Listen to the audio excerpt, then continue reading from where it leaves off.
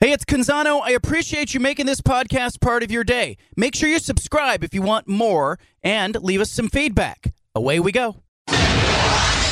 Initialize sequence. Welcome to The Baldcast, a production of John Canzano's Bald-Faced Truth.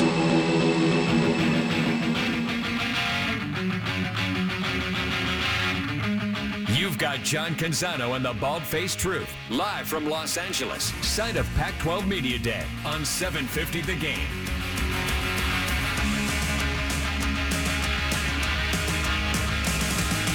Alex Forsythe, the pride of Westland High School, is with us. Oregon Duck offensive lineman.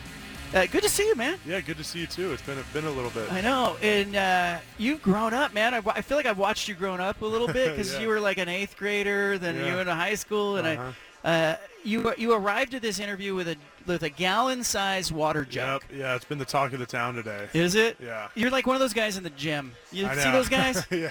They got like antifreeze in there. Yeah. It looks funny, you know? Yeah, What are you no. drinking?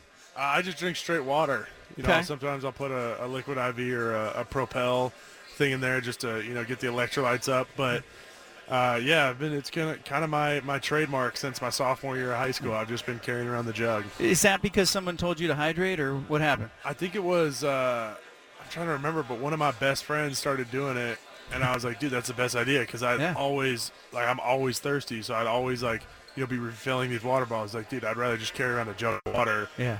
And it only cost me $1, and I'll use it for a week and a half, 2 weeks, and then I love that. I got a side hustle for you. You need the Alex Forsythe jug. know. You just produce them. I know we've talked about NIL stuff with some of these guys. If there's some sort of company that can design me a custom jug, I would love to work with them. My wife gives me this water bottle, and on the side of it, it has the time of day. I've seen those. I ones. need to drink by this time because I Yeah. don't drink water, and I know. then I end up dehydrated. I'm cramping. I know, and then it's the worst. So I like to just get ahead of it, and I'll just chug water right in the morning, and then You played for Mario Cristobal, offensive line guy. You're an offensive lineman. Yeah. What did you get out of the Cristobal tenure? I'm forever in debt to Coach Cristobal, and when I came in 2017, I was getting recruited by Coach Helfrich and his staff, and they left, and I wasn't sure who the line coach was going to be. I knew Coach Taggart would be the head coach, but I didn't know who the line coach would be. And then once he got in, communicated with me right away. Hey, I'm gonna be your O-line coach. I love your film. I still want you to be a part of this class. I think to me it was like he could have easily been like, yeah, no, take a hike. I got some other guys I want. But he stayed committed to me and gave me a chance. And he was always he knew my story and stuff, and he was always a really positive role model figure for me, and really helped me improve my game on a daily basis. He always talked about putting a cleat in the turf and driving people up. Yeah. Was he like that behind the scenes? Was it all, 'cause he was a lot of rah-rah, but I wondered if it was for us. No, that guy loves football. Yeah. That's what gives him life is, football and just playing offensive line and just, all that stuff. Alex Forsythe with us, University of Oregon offensive lineman. Let's go back to high school for just a minute. Life was simpler then. Yeah. You had fewer worries, there's no transfer portal, no name, image, likeness, all that stuff. How do you have fun in college when college feels like it's more like the pros? I still I agree. There's so many, different avenues and so many people pulling you different directions. What I tell people is I don't go on social media unless I'm, required to tweet out a promotion or tweet out Instagram something. I really stay off it. And once I do post, I delete it right back. And it's it's the best feeling because you just focus on what's important to you. And what's really important is, playing football for me. And, I don't want people to lose sight of the most important part about college football is football. It's not recruiting or NIL or whatever it is. And all that stuff's cool and great for everybody. I'm all for it. But I just think it's tough for the kids getting recruited now. They're getting pulled in so many different directions. The evolution of social media and NIL has made things a lot more complicated. Your high school, you got Peyton Pritchard who came through there. You got Jaden Grant at Oregon State. And Jaden's been in college 7 years, but when you think back to that time, did you realize even guys like Will Matheson and Yeah. others that played Elijah, Tim, yeah, it was like this special time, and you guys were winning a lot. Yeah. But what was that like? Did you realize how good it was? Yeah, I honestly think we kind of realized it when we were in youth sports, and it was like all of our teams were always really good, and it wasn't like it was just football. It was like football, basketball, baseball, even lacrosse was like we were just like really good at in youth sports. And I remember it was all the parents saying like, oh, once these two classes, because then once you get to 7th and 8th grade, it's like you're separate. It's no longer a blend of like 5th and 6th grade teams are playing together. It's like 7th grade and then 8th grade, and they're like, okay, once these two grades right here, once they're like seniors and juniors in high school, it's going to be really special. So I think we all kind of knew. I mean, we didn't know how successful everybody'd be. But yeah, it's kind of funny to look back and, you know, how loaded we were, it's ridiculous. Yeah, you got Tim Tawa, who's playing professional baseball, Matheson in minor leagues, and you got obviously an NBA player, and Jaden, and you, and Elijah, all those guys. Elijah. There was and a lot of, you mentioned the coaches, the youth coaches. Your dad, Steve, who passed away as part of the Clackamas Town Center shooting. Yeah. Terrible time, but he was there. He coached those teams, didn't he? Your dad, yeah. He coached. He coached me growing up, so it was. He was always, the hardest critic on me, but I always love him for that. And, he taught me a lot of lessons in sport and in life, so I'm forever grateful for that. But yeah, he was my football and basketball coach. He didn't really go much into lacrosse because that wasn't really his deal, and same with baseball. But football and basketball, he was right there. What position did you play in baseball?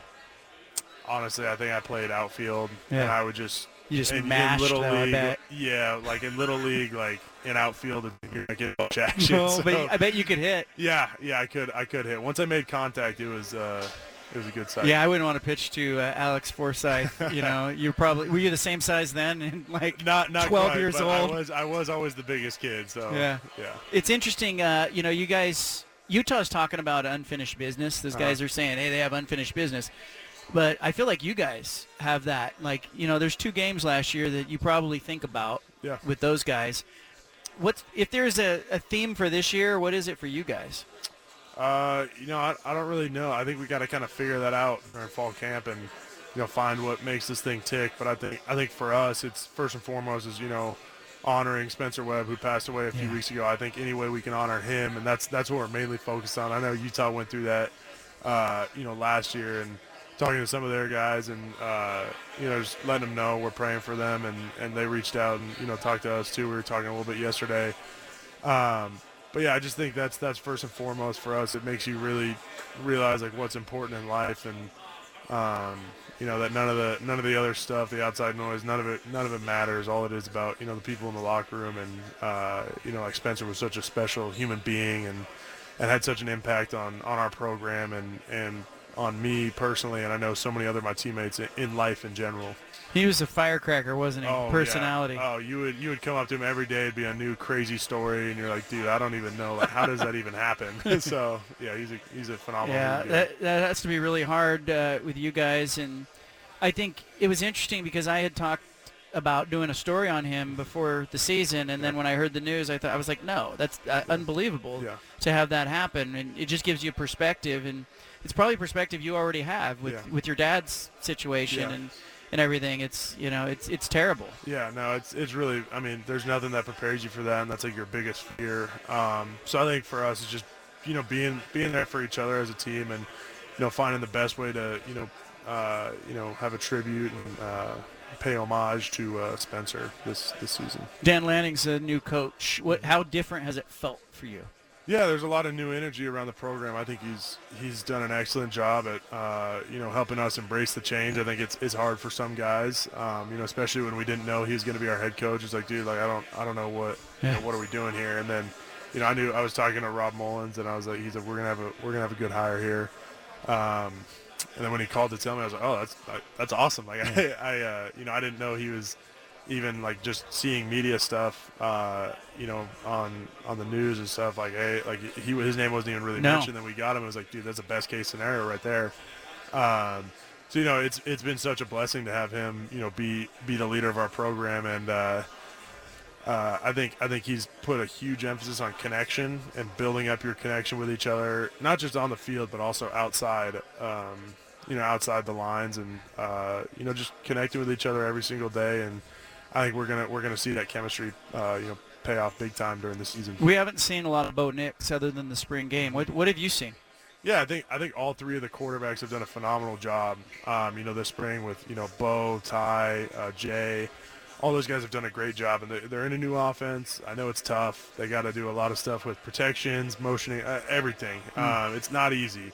So it's been really impressive to see them, really all three step up to the challenge and done just such a good job with, all three commanding whoever they're working with on that drive. They've all gotten pretty much equal reps with the 1s, 2s, and 3s. So just whoever they're with, they always, command it. And I've just seen so much good leadership being built out of all three of them. What does Bo Nix do what does he do well in your mind? I think Bo's a good natural leader. I think he's had experience. I just think he's a good quarterback, and he really leads. When he's on the field, he leads whatever offense he's with. And I think Ty's really, really explosive. He can run and he can pass. He's got a good arm. And he's just steadily improved his his decision making since he's got here. He's made such a big jump from last year to this year. And then same thing with Butters, Jay Butterfield. He got here in winter of 2020. He's got a phenomenal arm, and his decision making, same with Ty, has just gotten so much better. He's sneaky good, Butterfield. And he's a good cornhole player, I hear. Yeah, really. That's what Dan Lanning said. He said he's the best cornhole player on the team. I haven't played him in cornhole, but I'd assume that'd be a random game that he's really good at. I know that you're doing a really good job of making, because that quarterback position's up for grabs, right? Oh, yeah, 100%. And I'm steering you towards Bo Nix, and you're going, hey, I want to talk about all three of them. That's leadership. That's you being a leader. You're as a freshman, you wouldn't have done that. No. I think all guys, all three of those guys have done such a great job, and so they need to be, recognized for the job they've done. Alex Forsyth, thank you. Awesome. Good thank stuff. You so much. Appreciate you, man. Thank you. We interrupt this broadcast with a special announcement from the Bald Hey, Faced sorry to Truth interrupt the headquarters. podcast, but if you want to listen to more of the Bald Faced Truth Radio Show, including more of this segment that you're listening to, make sure you subscribe on SoundCloud and iTunes to the Bald Faced Truth Radio Show. Thanks for listening.